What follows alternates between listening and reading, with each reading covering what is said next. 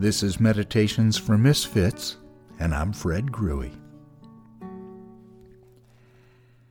Now, there have been voices of sanity in recent decades to offer us a way out of the othering madness I've been describing for the last few weeks.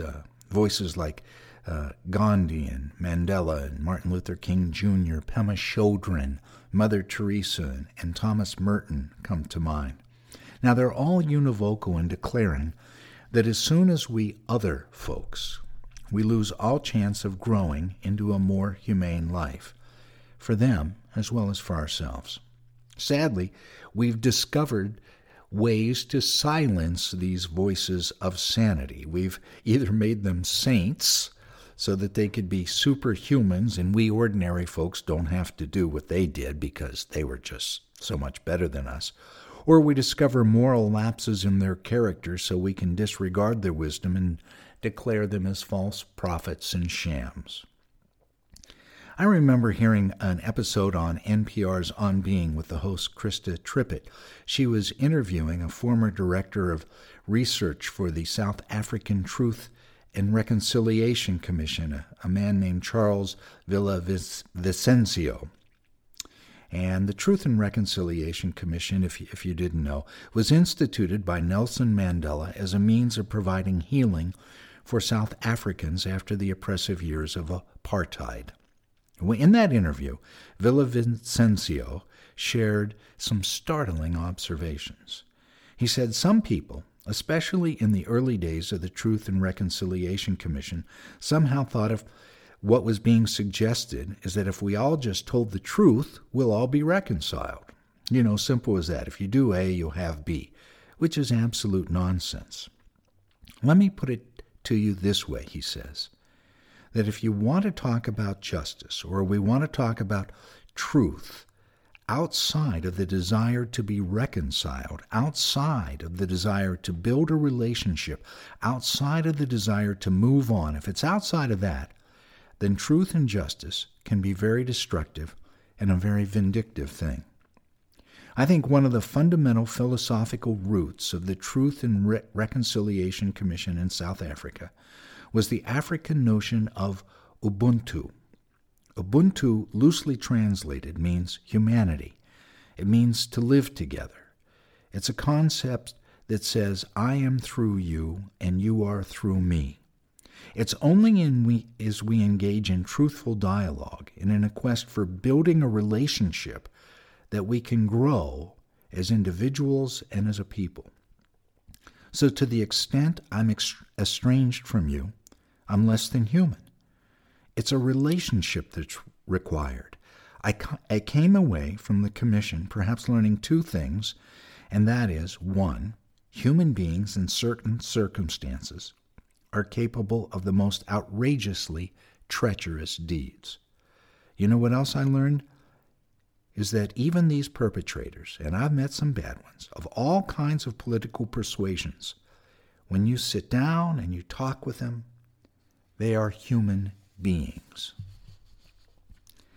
So how do we move forward into a more humane way of living? How do we stop othering? Well, the existentialist philosopher Martin Heidegger suggests the antidote to othering is being with. Now, for me, being with has two interrelated aspects: discovering more of my own inner being to offer to the other, and by really listening to the other. The idea is that I go inside of myself and reflect on who I am, why I am, what I desire, why do I act the way I do. This self-reflection can open a space in me to receive others who are struggling with the very same issues. Then I can go outside of myself and soulfully listen to others' stories. And by listening, I don't mean simply listening to slogans, sound bites, and screeching, but rather listening to their stories. One of my favorite African proverbs says, "We are not made of flesh and bones. We're made of stories." In my efforts to stop othering and practicing being with, I found listening to another's story is essential. Our stories reveal who we really are. They're sacred. and listening, I mean really listening to another's story, is one of the greatest gifts we can offer. This is part of what Billy, John, and Elliot taught me in what I shared last week. As I heard their stories and they learned mine, we all discovered that we're really not that different after all. We all ache to be loved, feel safe, to be accepted and cherished, and find a place to just fit in. I've also learned that once you begin to connect with another's story, the relational soil becomes fertile enough for the next step in deep human connection, this being with, and that is sharing our flaws and fears. This is what happened to Elliot and me. After our talk about the fear of going to hell, he and I became much deeper brothers, and this was evidenced by his embracing me physically. Thomas Merton, in his journal from December 18, 1966, wrote, "The real inner life and freedom of humans begins with this inner dimension when it opens up and we live in communion with the unknown within ourselves. On the basis of this, we can then also be in communion with this same unknown in others." How to describe it? Impossible to describe it.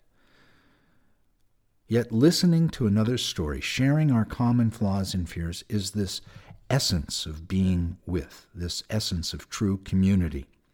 For example, if you and I share a cup of coffee and we discuss all of our achievements and successes, all the wonderful places we visited and the important people we know, we probably won't have a very deep conversation.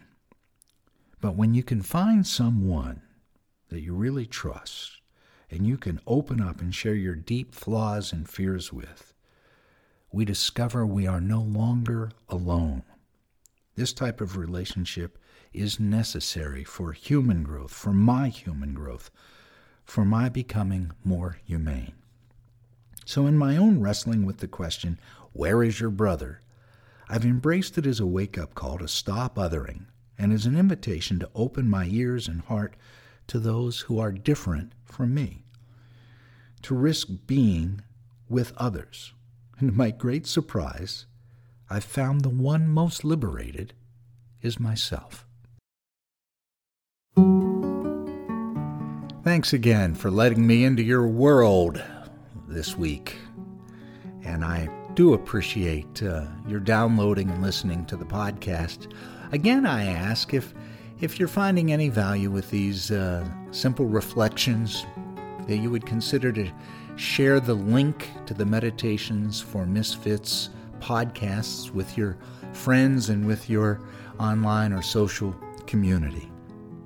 As a closing thought for today, here's some more wisdom from my great hero, Thomas Merton, who wrote, "Being wrong is something we have not yet learned to face with equanimity and understanding.